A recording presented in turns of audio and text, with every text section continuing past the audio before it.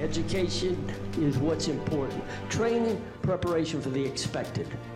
Education, preparation for the unexpected. Good morning, Team Krulak community, and welcome back to another episode of the Brewcast on behalf of Marine Corps University Foundation, and the Brewett Krulak Center. This is our series designed to connect the worlds of the warfighter and PME with the best in innovative and creative thought. I remain your host, Major Ian Brown, Operations Officer at the Krulak Center. Before we begin, please remember all opinions expressed here are those of the individual and do not necessarily reflect the views of the Krulak Center, Marine Corps University, United States Marine Corps, the Federal Bureau of Investigation, or any other agency of the U.S. government. All right, so today's episode, U.S. policymakers and strategists have long understood there are many more instruments involved in the national security policy development and implementation than the DIME tool, which I'm sure many in the audience are familiar with, and that's diplomacy, information, military, and economic instruments of national power. Law enforcement, often misunderstood or sometimes forgotten, is also one of these instruments. Yet it possesses a powerful combination of hard and soft power, complements all the other instruments of national power, and can be wielded at all levels: political, strategic, operational, and tactical. In today's episode, Marine Corps University's FBI Chair, Supervisory Special Agent Joseph F. Garbato, will address existing generalizations and misconceptions, define the instrument, and underscore its utility. Supervisory Special Agent Joseph Garbato is a 22-year veteran of the Federal Bureau of Investigation, currently serving here at Marine Corps University as the FBI Chair. He is a graduate of the Pennsylvania State University with a bachelor's degree in business logistics. He has 10 years of operations and logistics experience in the private sector, is a retired U.S. Army Reserve officer, and also a graduate of the Marine Corps War College here at the university, earning a master's degree in strategic studies. So, sir, welcome to the program. Good to have you. And I'll get your slides up going here, and okay, thank you very much. We'll be able to get to it. And thanks to everyone in the audience for being here today, and to kind of circle back on some of the opening comments, particularly my experience here in PME. The law enforcement instrument of national power, it was actually striking to me how the conversations do revolve around DIME, and I find myself in the back always saying, what about me? What about law enforcement? So about a month ago, I was asked to do a brown bag, and typically the position would do one on the service they represent, in this case the FBI. But I felt imperative to speak to this particular issue during that brown bag because of the experience that I've noticed. And it's not just here. Actually, if you talk with folks within the law enforcement community, they will look at you puzzled if you use the term law enforcement instrument of national power. So it's something that definitely needs awareness, in my view. All right, so here's what I hope to accomplish today. We'll talk a little bit about some of the misconceptions and generalizations of the instrument. I want to then look through it two different lenses, both pre and post 9/11. Ultimately, I'll try to define it for you in simplest terms. We really can't have a conversation, in my view, of law enforcement without addressing the current context. We're certainly going to address that, and ultimately why it matters to everyone. So in reality, the average American has very limited interaction with law enforcement. Absent a speeding ticket, or perhaps your neighbor happens to live next door that's a law enforcement officer, generally speaking, there's little contact, and as a result, an allure, if you will, which I think, if you look at Hollywood, or you look at TV, they've latched on to what the American public likes, and the American public does have an appetite for law enforcement type of materials. Now, there's a good side of that. It actually helps law enforcement in recruiting. So there's a blessing there. The flip side of that is, generally speaking, what you see on, be it on TV or in the movies, is a gross misrepresentation of what law enforcement is all about. So hopefully we'll bring some of that clarity to the issue here today.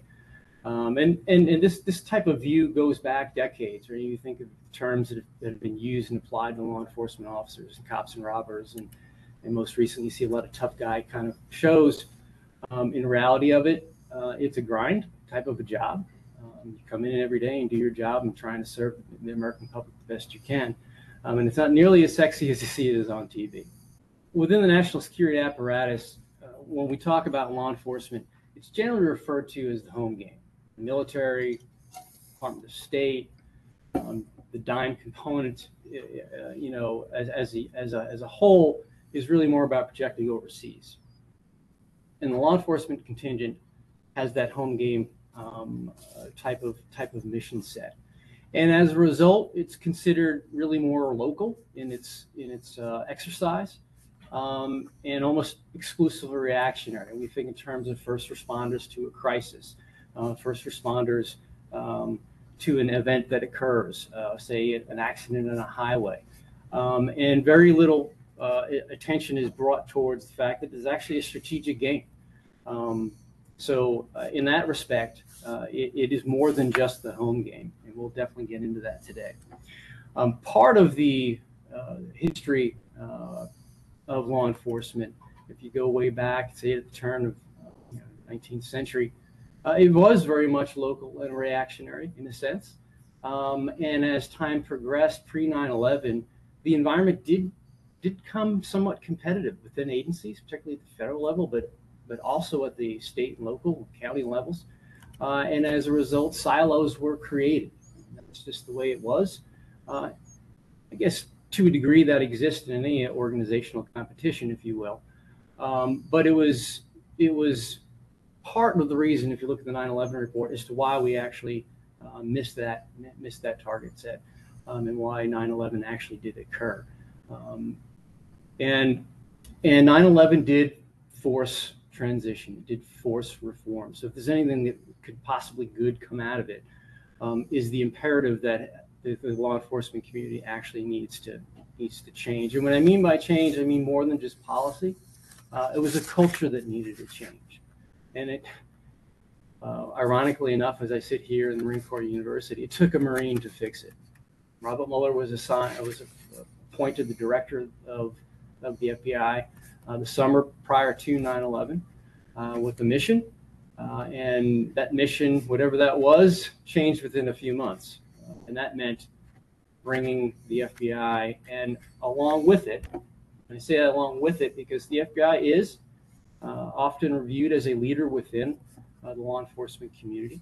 So the actions that we take, and the manner in which we do business, is often looked at as a model, not just within federal government, but also along the lines of state, local, and county, as well as international for now.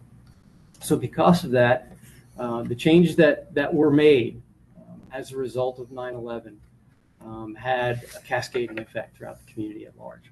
Not to say we didn't have a global type of mission set pre 9/11, but it was certainly expanded thereafter. And we'll talk a little bit about what that looks like as we go through this presentation. We had to really become a part of the national security infrastructure, more so than we already were. It had to be more than just working counterintelligence investigations or counterterrorism investigations. It meant that we had to take a place within the national security infrastructure. In order to do that, we had to change our focus, and we wound up becoming, and we are today, and I would submit we do it very, very well today in the modern world, if you will, intel driven. In fact, our vision is ahead of the threat, and I think that's extremely relevant and appropriate for the kind of work law enforcement does. Now, I started the Bureau pre 9/11 and was assigned to a task force in the Miami Division in 2001. And I found myself in a JTTF, Joint Terrorism Task Force. There was 2 in Miami at the time, as I recollect, and there were about 12 drug squads, if I can recall, because that was the priority at that time. Post 9/11, it did a flip-flop. We wound up having far more terrorism squads than we actually did have drug squads at that point in time, and that remains to this day, as far as the best of my knowledge. If you look at the FBI priorities, to this day, terrorism is the #1 priority that we focus on, because it could happen at any time, it can come from anywhere, and the impact of it could be devastating. In terms of task force jointness, that has really blossomed. Joint terrorism task forces and task force environments at large have certainly increased, at least through my view and through my optic. And I think that's a very, very good thing for the community. Corporateness is a part of that change that Director Mueller brought toward us, and that meant to me a refinement and a focus on strategic endeavors. So the FBI strategy, as I recall, as a young agent, I saw it change with, before my eyes, and it continues to change over time to meet the needs of the public. One of the things I'll highlight, which we'll return to towards the back end of this presentation, is the warrior culture, frontline heroes type of mindset. Post 9/11, many people volunteered to get into the fight.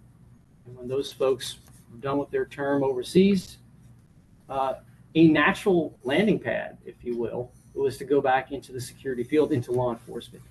And many of those soldiers and Marines, and airmen, and sailors did in fact do that. In a sense, that's a very good thing, right? Because that mindset of protect and serve, and that awareness of national security and security apparatus exists, but at the same time, that warrior culture was brought home, which I think has manifested in some problems for us as we see it in the current day. But we'll revisit that later on. So as we prompted before we started here, we talked a little bit about DIME, and it seems to always be about DIME. But I'm here in the back jumping up and down saying, hey, don't forget about Phil, and especially don't forget about the L. And it took Joint Doctrine 1-18 to actually go forward as to say that that's the truth, which ultimately did a more, not that it didn't exist, but it really highlighted attachment, if you will, to DIME, where we went from 4 elements to 7. Let's play with the numbers a little bit. I'm a firm believer that words matter, but I believe numbers matter as well. So if you look at what number 4 means, and I just did this on a whim, it turns out that number 4 represents the number of a strong foundation. I thought that was pretty appropriate. But the number 7 is the number of perfections. It means security, safety, and rest. So for those of you focused on DIME, I submit to you that's a solid foundation. But the nation and its people cannot truly be safe, cannot truly be secure, and cannot truly rest until we embrace Phil. So, all that said, what is it? What is the law enforcement instrument of national power? Well, as we also said earlier in the opening, is that it does span the strategic scope, both from the political all the way down to the local. And it cannot really be executed without heavy representation of its partners, underscoring that partnership requirement. We can't necessarily work overseas and support our partners unless we have those relationships developed and the infrastructure is there, which we'll certainly get into today. Let's break it down in our explanation and first talk about the law component of enforcement. Because when we think about it locally, we think of law enforcement as an entity, but there's really 2 functions. And I would argue that for every law, there's going to be someone that's going to try to break it for one reason or another, whether it's just a lack of awareness or purposeful. So from a law component, from the creation of law to the having the expertise both at the state, county, local, federal level, as well as international level, to have that ability, the strategic awareness of how that represents across the national security apparatus is critical. Without that knowledge, there really is no enforcement component. The enforcement component now steps forward.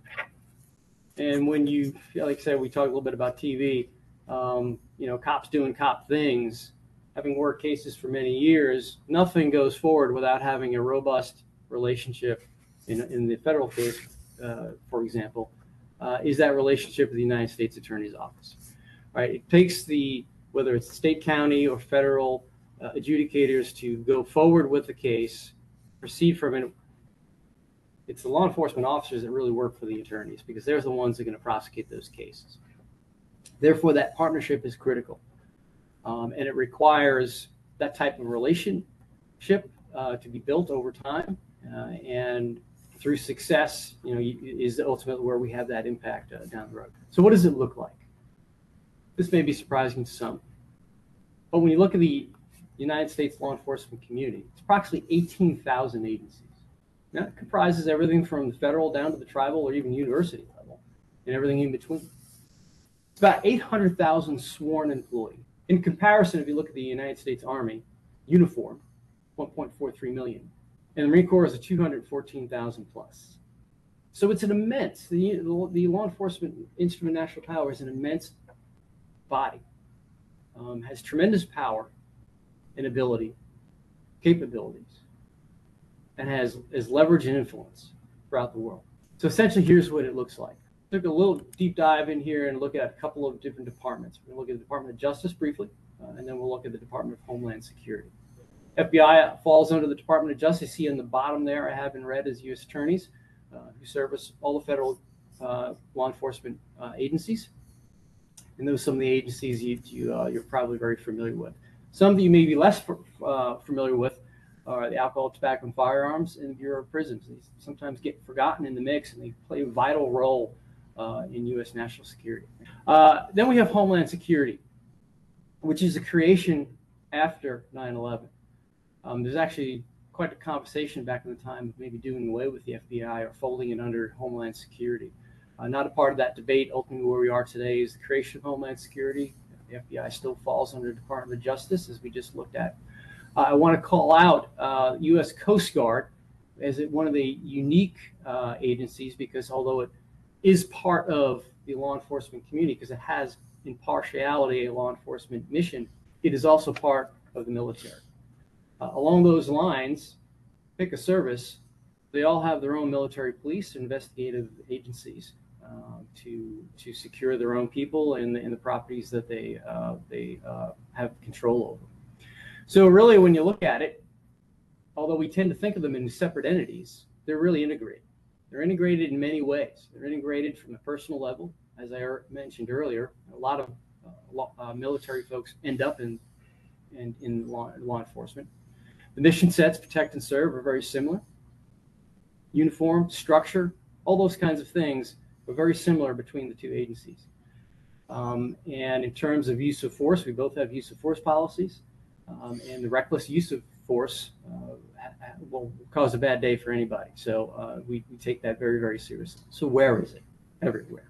And it's everywhere because U.S. national security is threatened everywhere. We collect intelligence everywhere.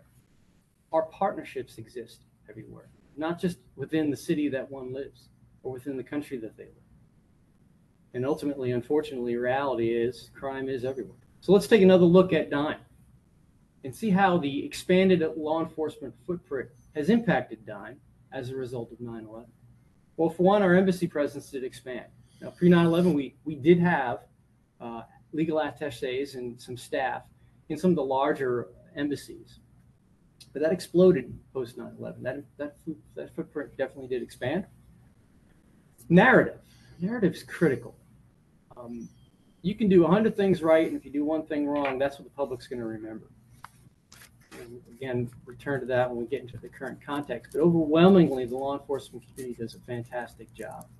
But when you do something wrong, it does gain the attention of folks. So that narrative is important. And law enforcement is doing a much better job of not necessarily controlling the narrative, but utilizing that narrative for both good and for being transparent, which is a good thing. In terms of the military, FBI specifically, they're not restricted to the FBI. There are law enforcement embeds that have been deployed both fore and aft. Or again, we talked about the presence of folks in embassies, but more so if you look at the 9/11 footprint, there are many an FBI agent that was deployed into the sandbox because of the certain skill sets they brought, whether it was interrogation or evidence collection. So we did have a lot of folks overseas for that 20-year period, and they would rotate in and out. From a COCOM perspective, much like the embassies, we have attachés, we call them military liaison officers, that are embedded in all the COCOMs. That footprint typically looks like GS-15 with the GS-14, both special agents and some staff, depending upon the size of the COCOM. What that has done, again, post 9/11, has created a dialogue where we have a much better understanding what capabilities are, a much better understanding of how we go about our business, so business operations.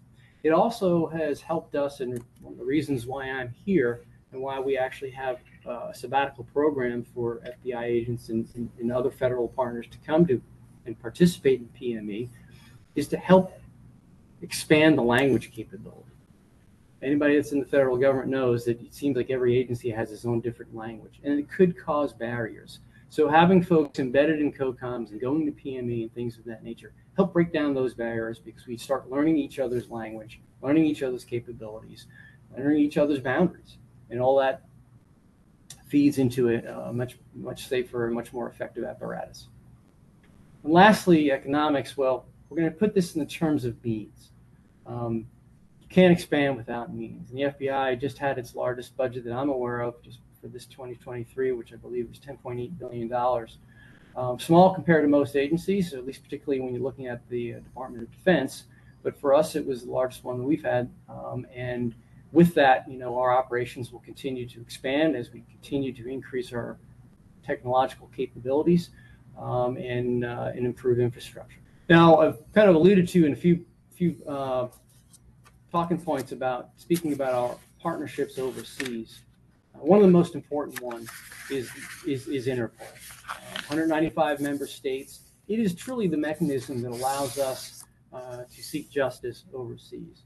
And that's not just for the United States. Those 195 member states have the ability to seek justice for their own citizens by way of this. The Interpol is an enabler. It allows different agencies to work together to seek justice for their people.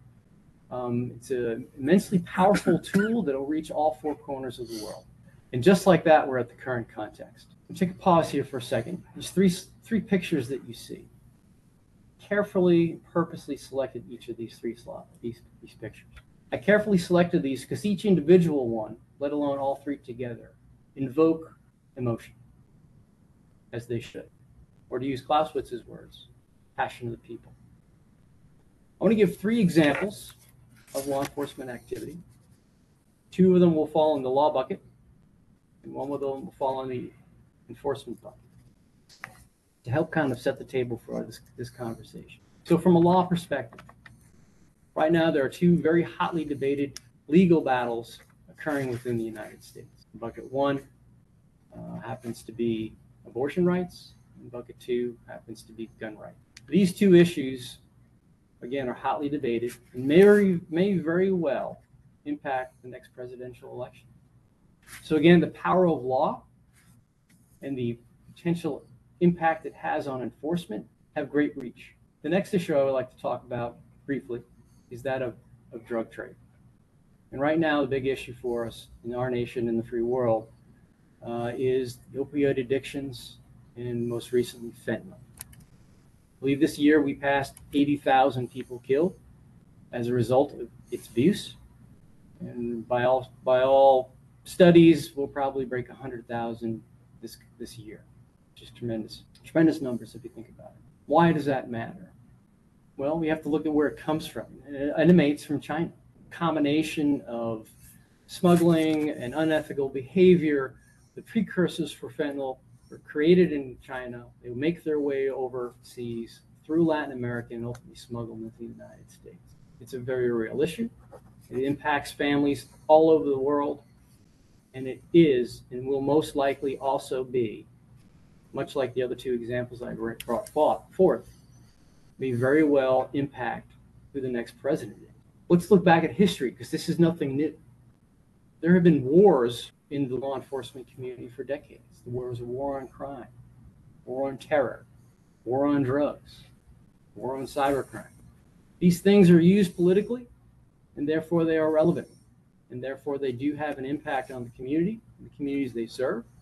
In terms of national security, it puts law enforcement right up there in front.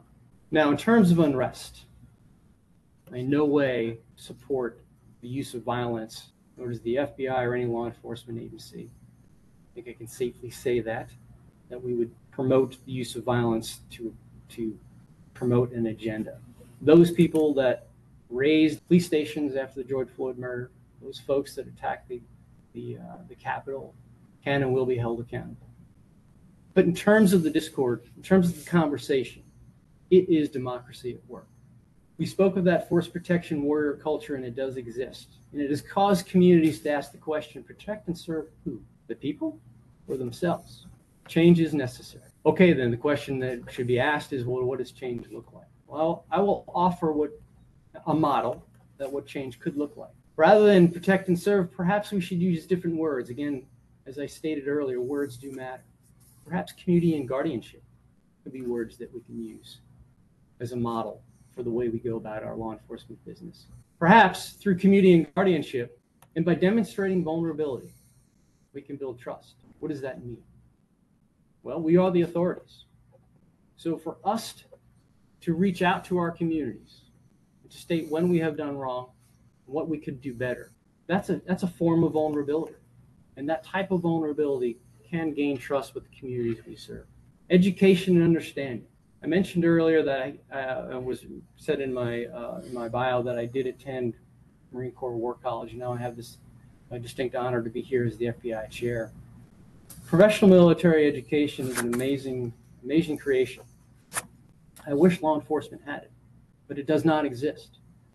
As a result, we have a long way to go. We have to learn through experiences, learn through mistakes. As a result, through this education and understanding, and we do have some components. So I want to call out the FBI National Academy. It's the premier PME-like program in the nation, but it only touches about 1,000 law enforcement officers a year. A small bucket compared to the 800,000 that we talked about earlier. It's just not enough. So ways that we can educate our law enforcement officers so they have a better understanding of the issues at hand need to be explored, and I would argue at the highest levels of government.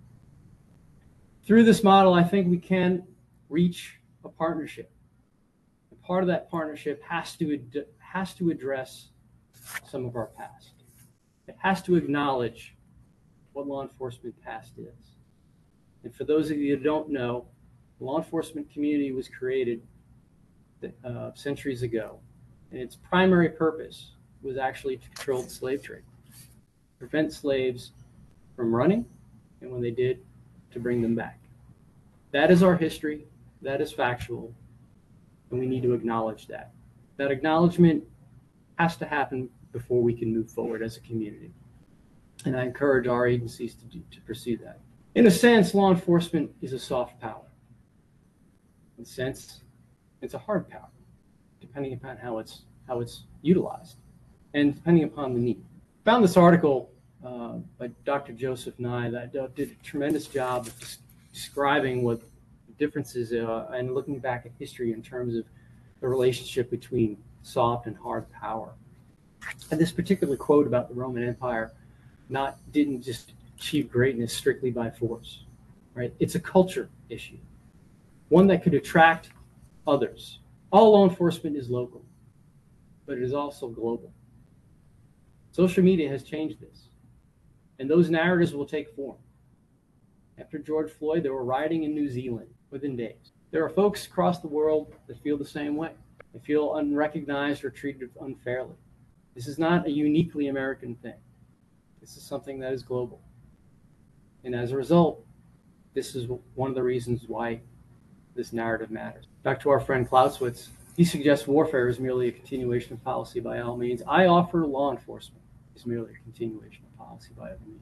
Because the political goal is not just force, as it would be with warfare, but also the threat of force. And its means of reaching it can never be considered in isolation. But what if we looked at this through a different lens? What if the political object was partnerships and understanding? Think about that for a moment. It's a narrative change, and one that could be far-reaching and can impact strategy. We take great pride in the rule of law. We absolutely do. Most Western nations do. It's part of our society, and we react poorly when things go wrong, and we hold our leaders accountable for that, and we should. The fact that the law enforcement instrument matter of power is included, rule of law is included in the dialogue, is a huge step in the right direction. We're in an era of great power competition. Soft power is the way to attract others towards our narrative. To use a few sports analogies, we can't afford to leave men on base. Nor can we allow yards after the catch if we're playing defense. Every time we do things right, it's always expected. But when we do things wrong, our adversaries, our competitors, will be right there to point those things out. Therefore, we have to be always mindful of the impact of what we do and how we do it. Again, soft power arises from the attractiveness of our culture, our ideas, and our policy. That's simply not enough though. It can either enhance our stature or it can hurt our stature, depending upon the eyes of others. It's words that have power, but ultimately it's our actions. And when our actions don't complement our words, that doesn't help in a great power company. We need to be mindful of that always, and that's something that I hope that the law enforcement instrument in national power can consider. I don't think this is something that we bring to work with us in our toolkit every day, thinking about that. Not that it should be at the forefront necessarily, but it should always be in the back of our minds, that what we do and how we do it cascades throughout the globe and ultimately impacts our ability to compete. Soft power, the means to success, is argued in world politics. I argue in all politics. And that's that. In terms of the presentation, those are some references that I suggested that you can take a look at if you want to look into this a little bit more on your own. And hopefully we can have some questions. Yeah, great. So we do have some questions already in the chat here, and Excellent. I've been madly scribbling down on my paper because there was a lot of really interesting stuff to cover. And so I guess before I get to the questions, just one thing that in how you sort of shape that, especially talking about narrative and soft power, I want to just take a side moment and throw this out to any Marines, especially those Marines who were more deeply interested in our own maneuver warfare doctrine, because a large chunk of our doctrine came from ideas about competition from John Boyd and a bunch of presentations he gave. But he also talked Boyd talked about exactly what you were getting after there, which is the power of strategic narrative and how that narrative shared to a wider audience can be, it's something he called it a vision so noble, quote unquote. And he noted that as one of the highest aspects of successful competition, where that message and how your actions met that message could be possibly the most powerful tool in competition. And he talked about where the message, it coheres your own organization more tightly together. It actively undermines your competitors, because by both the theory and the application, you show your words are matching your actions, and your competitor, if a probably non-democratic authoritarian type regime, is the opposite. They see that, and their people see that their own government saying actions don't match their words. That causes friction and pulls that community apart. And then it goes after the fence sitters too, the non-aligned folks, the folks who don't know which way to go. Your positive vision can maybe it pulls them off the fence to join you actively, or maybe at least keeps them on the fence, but not actively helping your competitors. And in that case, hey, at least it's not an asset for your opponent. Everybody wants to be with a winner at the end of the day.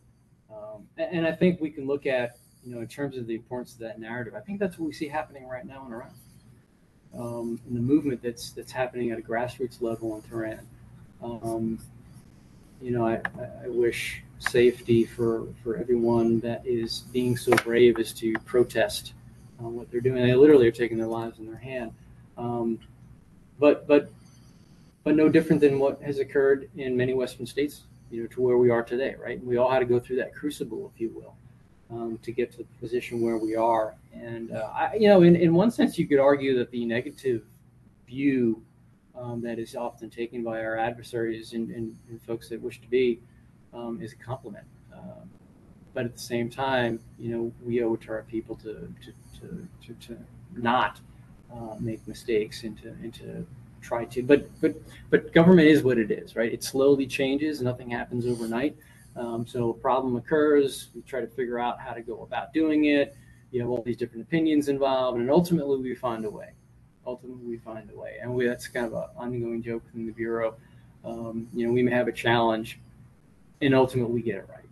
It's just not going to happen overnight, generally speaking, right? Because there's different ideas, and it's that democratic type of process where we have to kind of talk it through and figure out what works. And sometimes the majority opinion will win, and it just doesn't work, and then ultimately we find our way out there. So those natural business type processes, to look back towards my business past, that kind of thinking permeates government, permeates all different nations, and its ability to figure out what makes sense. We're going through that right now in law enforcement. We absolutely are. It's painful. Some people are getting hurt, and it's sometimes I go to bed at night thinking, what are we doing? But I'm hopeful. I'm hopeful that we're going to get it right over time. Why? Because the overwhelming majority of people in service, whether it's uniformed or non-uniformed service, in the case of law enforcement, many of them are uniformed, are great people.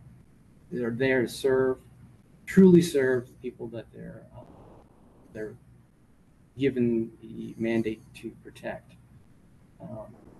But back to that narrative, it just takes one to kind of undo so many things. Yeah, and actually, I have that 99%. I have a point about that, talking about information leaks, which maybe we'll see if we get to that here in the discussion, because, like you said, it only takes one. Yes. But I think going back to the strategic narrative is like no organization is ever going to get it like 100% right, and I think it's partly because like who we are as human beings. Like human beings, they can unintentionally make mistakes, or you have the more criminal element, right, where you're deliberately attempting to undermine the social order. It can be in a very small thing to a larger international criminal network. Absolutely. But I think that going back to the strategic narrative point is, you give the message of law enforcement to trying to go after and cover these problems, and then if the actions match the words, right, like maybe you don't get it. There's always that 1% of the time, but the audience sees, or the target audience, whether it's at home or abroad, sees you're making an effort. You're making an effort to get your organization to act according to the standard that it talks about. And I think, and to tie it back to the doctrinal point, like the competing or Marine Corps doctrinal publication that came out on competing a couple years ago, I think it gets after that same aspect too. Is like it's not going to be perfect, but you have to say you're aiming for that better ideal than your competitors around the world, whether it's malign actor or criminal organizations or authoritarian regimes who are trying to rewrite the world order. You got to say it, and then you have to do it as much as you possibly can. And you may not always get it right, but the fact is you have to be seen trying to do it. And that's how you get that competitive advantage. So I'm going to foot stomp to all the Marines in the audience, like this ties directly into the doctrine and the our older warfighting doctrine, but also our newer approach to competing, understanding like we're not always fighting wars. Right. We are always competing, and making our actions match our words in all environments is what gets us that competitive advantage. Yeah, and in this current environment, it seems what's on the forefront of everybody's mind is how not to go to war, right? I mean, I just spent 20 years in war. Now it's like how not to go into war, because war with a great power, right? I mean, the outcome would be devastating. Yeah, nobody wins. Nobody wins. Yeah. All right. Okay, I'll get off my soapbox and I'll get to the questions in the audience here, and then some of the things I noted here. So let's see, what did I have down here first? So I guess let's start with the leaker, because that's fresh in my mind, right? Okay. You mentioned in the sort of the pre 9/11, the post 9/11 approach. Pre 9/11, there were a lot of silos thrown up for various reasons that prevented the interagency interactions, where everybody's got a little piece of the puzzle, and then maybe could have seen the larger puzzle before something catastrophic had happened. And then that shifted in the post 9/11 world. Okay. But now getting to this world saturated in all kinds of digital media and so many different vectors by which people can conduct malign activities. Like I went in one of our rabbit holes with Dr. Weber. We spent about half the episode on this, talking about the possible, because it talked a lot about conditions or intelligence assessments of Ukraine. And like we were saying the words, this leaker put it out on a gaming chat channel for a bunch of people who watched like a YouTuber who liked to play Minecraft. Yeah. And just all those words together, I'm like, I feel like I'm taking crazy pills here, but this is what's happened. So here's the challenge in that new world. Silos are gone, right? Everybody's interacting and sharing information and stuff, but that potentially creates the greater risk for all it takes is that one person who's got access across all those silos to blast out information to the detriment of our, whether it's military, law enforcement, right, intelligence, all those different operations. Are we potentially at a risk now? He's not the first one, right? He's just the latest. Do you think we're possibly at a risk of that pendulum swinging back the other way to more compartmentalization with all the negative impacts that potentially has? Well, look, I don't serve at the top level of the FBI. I'm not in the director's conference room having these dialogues. So that said, for my placement here as the FBI chair, immersed in the national security apparatus by way of PME, law enforcement, just like warfare, is a human endeavor. It has always been and it will always be. People are going to do things either with malign intent or because they're just human and they make a mistake. I don't see that ever changing. That said, I think it would be a bad thing if we reverted back to pre-9/11 timeframes where we put up more walls. In a sense, the way the government operates is reflective of the open society that we are. And by way of that open society, there are vulnerabilities. But that's the price of being an open society. There's been a lot of talk about over classification. There's probably a lot of truth to that. Better safe than sorry kind of mentality. But the reverse of that would be horrific, right? You can't be too open, but you have to be responsible enough to classify at the appropriate level. And I think that's the point where we need to kind of revisit and hold our people accountable when something's done wrong. Now, look, I mean, we've had this issue here at the lowest level, but we've also had this issue in the White House consecutively, different administrations, right? So it's a human endeavor. People do things either purposely or not, and I don't see that changing as long as human beings are around, right? Involved. Now we hope to learn from these three big mistakes, and I say three because we have two presidents do it, and now we had this guardsman do it. Let's hope this shows enough light on the issue, and we can get our stuff together. Yeah. Okay. I'm going to do one more thing here and then get into some of the questions in the chat. This kind of goes back to that pre-post 9/11 shift, and you'd mentioned that on the post 9/11 shift, you went from towards being intel driven, trying to get ahead of the threat, right? And obviously, like not getting ahead of the threat for the terrorists who flew the planes into various buildings, that was the result. But I think it's probably fair to say that as the post 9/11 approach began to be applied, and so sort of breaking down that compartmentalization, I think it's fair to say people have raised questions, and I think at the time, right, like the Patriot Act came out, and questions were almost immediately asked, what does this do to civil liberties versus law enforcement? Right. Where's that balance? So I guess I'd say as the FBI and other law enforcements are sort of looking to do that shift from the force, threat of force, partnership, understanding, where do you see that sort of that balance going? Is it trying to hone the meat? Is it swinging one way or the other? And then keeping in mind, like as you sort of said, like you have to get your operations right 100% of the time from the law enforcement's perspective, whereas compared to the terrorist, who remains the number one possible threat, right. They only got to get it right once. That's right. And it seems like the methodology doesn't need to be as grand to make a splash, right? Certainly 9/11 was a huge splash that we're still probably rebounding from in certain aspects. But some of the active shooter situations that we see on almost a near daily basis, it seems, have significant impact too, right? You link that to terrorist organization, right, and it's going to have an impact. I think ultimately, though, in terms of what we're looking at in terms of classifications and our ability to manage information, again, we revert back to our industries are human endeavors. And really, I'm sure all the agencies are going to review their policies in terms of how we're going about classification. But it ultimately comes down to the individual collector or analyst, whoever is going to be writing up this document, and that frontline leader to review it to ensure that document is classified at the appropriate level.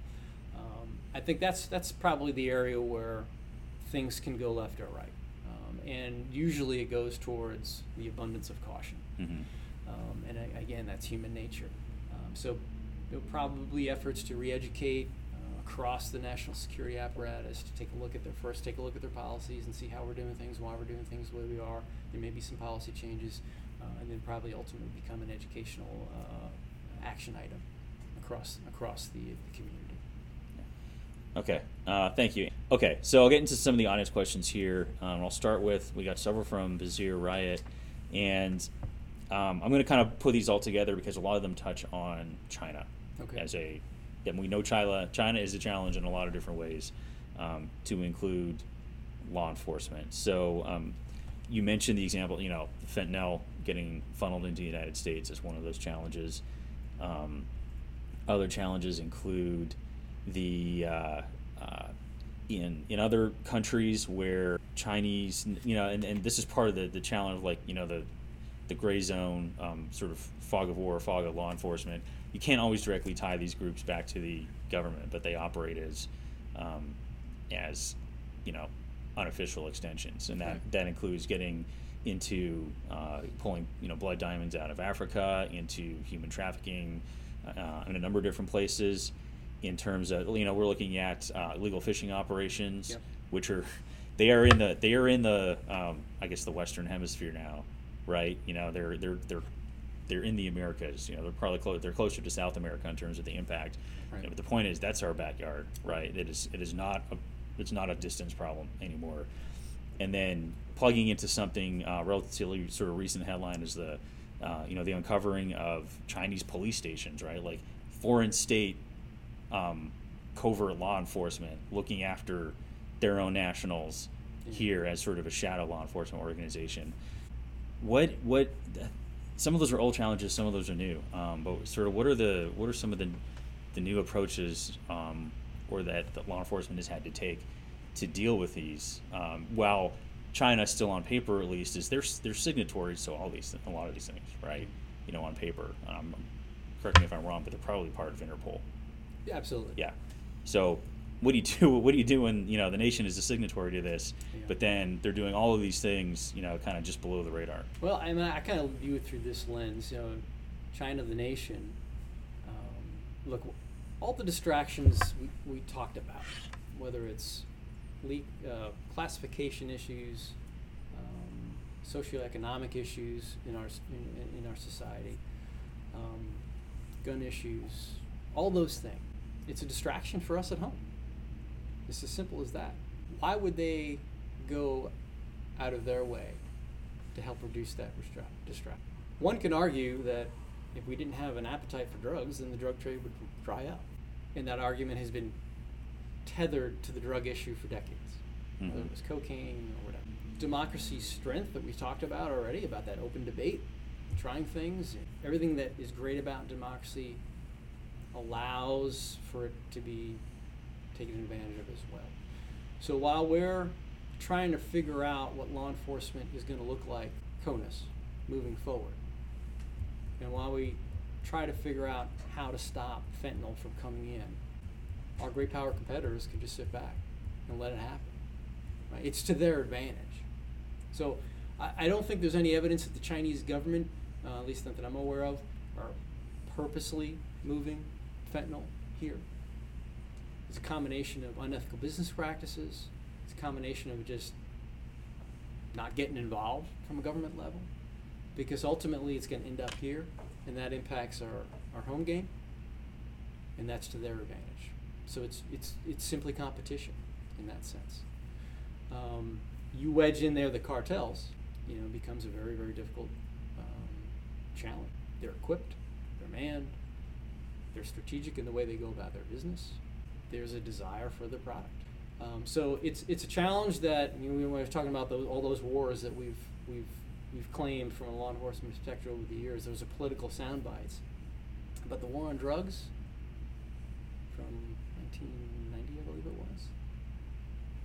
It's still here. And in 10, 20 years, it's still going to be a war on drugs. Maybe a different drug. I don't ever see that going away, in my opinion.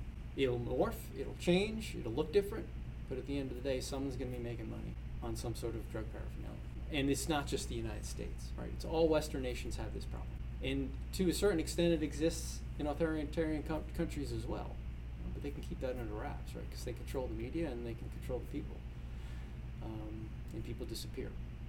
So, at the end of the day, these types of challenges we all want to see go away, but they've been here for a long time and will probably continue. And they will change and they will morph. And something else even worse is going to come about, more than likely. Who would have ever thought of fentanyl a few years ago? Who would have thought of opioids when we were dealing with cocaine? Cocaine's still around. That hasn't stopped. Mm-hmm. It's not as big of an issue politically. It doesn't really necessarily kill people. It's more of a recreational drug. Marijuana, right, was taboo for many, many years and still is in many states, but in a lot of states they're just legalizing it. Let's just move on. Recreational drug, move on. Will the same happen with cocaine? I don't know. Society will decide that over time, politically. That will be decided state by state. It's the beauty of the United States, but it's also a challenge. Is that people get to choose in their state how they want to live. Okay, thank you.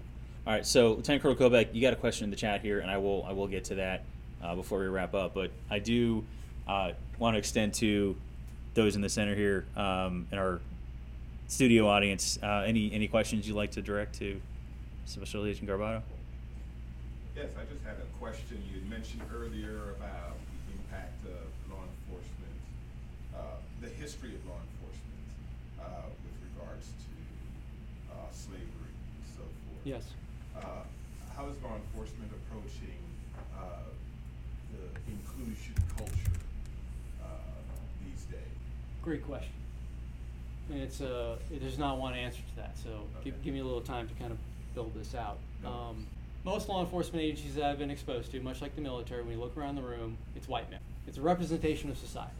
The narrative black on blue defines colors, or defies colors, I should say, because you could have a black officer having a negative interaction with a black person in the community, and that's considered black on blue, right? So it really isn't so much of a race issue, in my view, as it is a matter of how we go about our business. Get back to that warrior culture, a lack of education, i.e. no PME, and you have these things manifest, particularly when times are somewhat caustic. There is no law enforcement, my opinion, there's no law enforcement solution to these problems. Right. I mean, you just can't arrest yourselves out of this. And I have the opportunity to teach law enforcement executives. I make it very clear to them, and it's not news to them, right? But sometimes you just need to hear it. But there is not a law enforcement solution. It has to be a whole of government solution. So if you look at crime trends, and I was looking at some of these this morning, back from 1990 to today, the violent crime rate is actually down quite a bit. Now it's rising a little bit at this point in time. Therefore, it becomes an issue in the now. But in terms of 1990 to now, it's almost in half. Gun violence is almost in half. So we're actually safer today than we ever have been. Well, I shouldn't say ever have been, but since 1990, we're actually much, much safer as a nation, despite all the stuff we're talking about. That's what the statistics state. And the numbers come from the Brenner Center, is well renowned in its statistical collection. So if that's what the stats say, what was interesting outside the stats, and I have some notes here, is what they're saying is the issues are socioeconomic and guns, and what they are saying is you must find creative solutions across the country. What does that mean? Well, that actually, in my view, means strategy. I'm a bit of a strategy geek, and I am so compliments of the war college. Right? It was an awakening for me as an Indian. And I'm in the law enforcement community, though. I'm not a Marine. So I look at, for fun, interest, really, law enforcement strategy as a whole. That's the research I do when I'm watching a football game or when the house is quiet. And overwhelmingly, law enforcement strategy at an organizational level does not exist. It's like the statistics, and I'm coming up on 500 agencies, is about 95% of law enforcement agencies, state, federal, local, tribal, you name it, do not have coherent organizational strategies. They have a lot of lines of effort, and they're pretty darn good at planning things and getting things done, but from an overall holistic view, does not exist. And that's a problem and that's a PME issue in my mind. I really believe the answer for anybody that's listening to this that has the ability and power is that professional law enforcement education beyond the FBI National Academy. Because that's only a 10-week course and only touches 1,000 cops a year at best. I would ask Congress to find money to create some sort of PME like for law enforcement. I believe education is the answer. It's not policy, it's education. And part of that education is the acknowledgement of where we came from. And I think that's a big barrier. Like, people need to hear that part of that vulnerability is we recognize our past. Not saying apology, but acknowledgement matters. Now, to that point, there are a lot of organizations out there that are trying to help cops get educated on how to build relationships. I'll point one out that we work closely with, Dedication to Community. Their whole existence is about how to develop relationships for whoever. In fact, I incorporated in my elective this year. So it mattered to Marines and servicemen and women, but it matters to cops and it matters to community members. You pick it. I mean, if you can develop relationships, just imagine the joint force without relationships. How would that work? Just what? So I think education, relationship building, honesty, acknowledgement, I think those are the things that go into this cocktail that means success. And if you go back to the Brenna Center, which I read this morning, we must find creative solutions across the country, not define. Well, I'm trying to attempt to define what that looks like. I appreciate that. You hit it on the nail on the head. Education piece is extremely important, and that's what I love about what you're doing here today. So I appreciate you sharing that, and thank you so much for enlightenment on my behalf, because learning a lot, listening to you talk was very, very needed for me to help out with this space. Well, thank you for that. And I learned this through the FBI National Academy and through my association with Dedication to Community. Those are the folks that educated, enlightened, and impacted me as an individual. And now I'm trying to share the wealth, because I think that's a huge part of the answer. And then we need policy behind that, right? And we can certainly use some funding for professional law enforcement education for anyone that's out there listening. Awesome. Thank you. You're welcome. Thank you. All right. Thank you. So last question, I'll take it to Lieutenant Colonel Kobeck, and I'm going to ask it on his behalf here.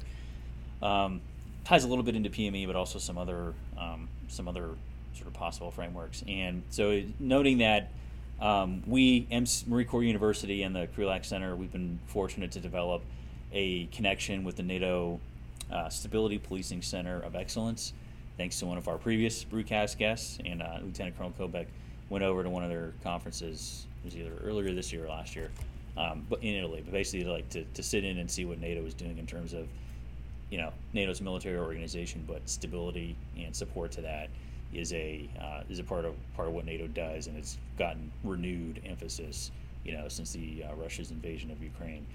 And so the NATO Allied Joint Doctrine for Stability Policing defines stability policing as, quote, police-related activities intended to reinforce or temporarily replace the indigenous police in order to contribute to the restoration or upholding of the public order and security, rule of law, and the protection of human rights, end quote.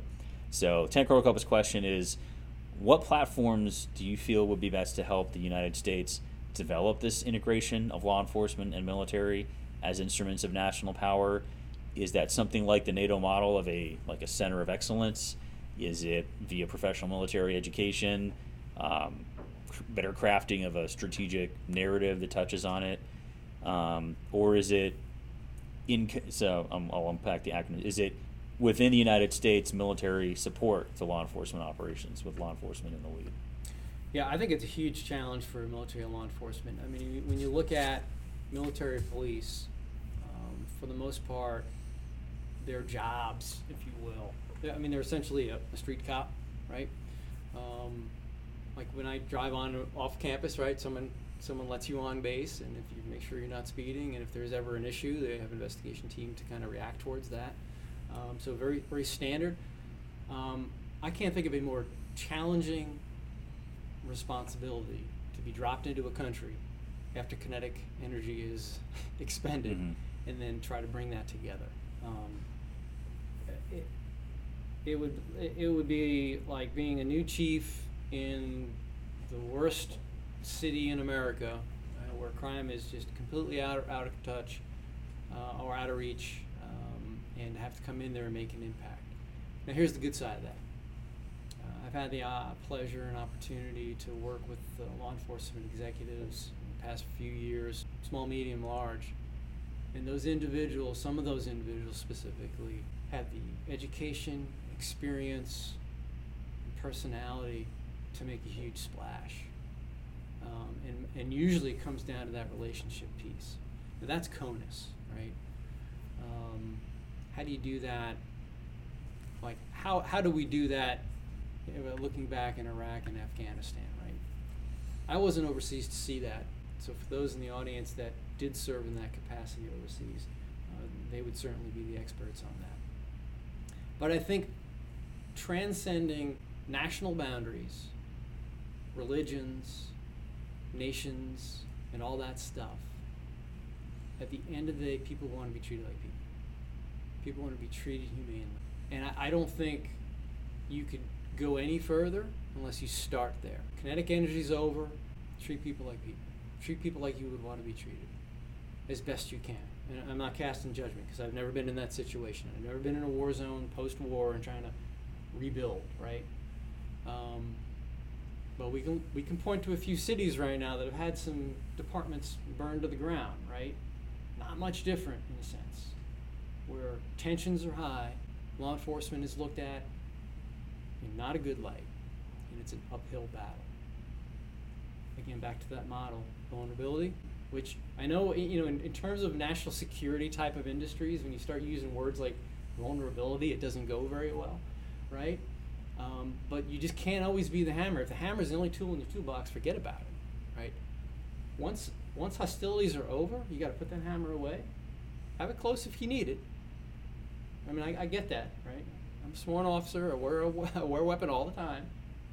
I get that. God forbid, especially nowadays where you never know whether there's going to be an active shooter situation. That said, that doesn't mean because I have it in my toolkit that I have to pull it out all the time.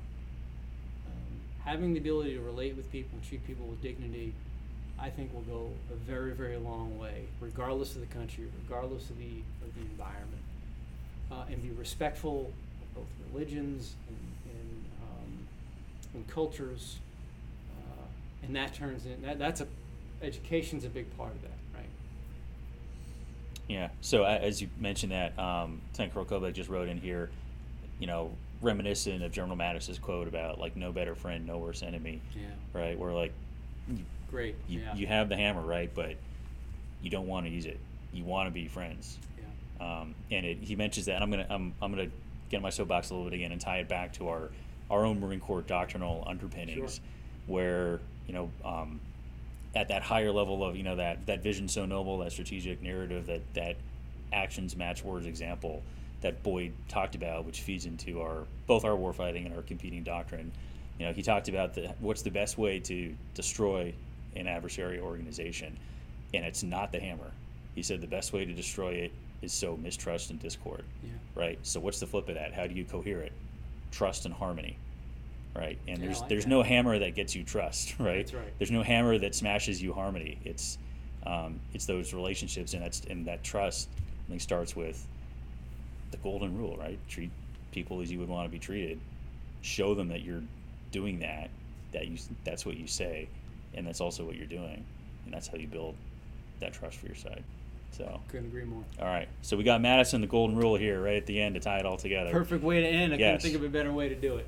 Yeah. Awesome. All right, so we went a little bit long on this one, but to our virtual audience, thank you for hanging there with us. I think we had, like I said, I've got a full page of notes here. We could have gone on for hours, but we'll spare everybody that.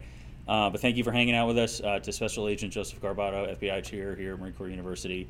Thanks for taking the time to come out and do this, and look forward to getting this one up here because I think this is a very valuable addition to our, it's our PME series right at the university, but hopefully it proves to be maybe a PLE tool for some folks. Again, thank you, Joseph, for coming on here. Happy to do this with you, and for the rest of the audience, we'll see you on the next episode. Thanks for joining us. As always, we depend on support and feedback from the Team Krulak community to constantly improve our offerings and reach a wider audience. So if you have feedback on this episode, please take a moment to fill out the survey linked in the show notes to help us do better. Also, if you enjoyed this episode, please hit the like button and subscribe to our channel on YouTube, or leave us a review on the podcast app of your choice. It truly does help us reach a wider audience. Thank you as always for your support, and we'll see you on the next episode. Education is what's important. Training, preparation for the expected. Education, preparation for the unexpected.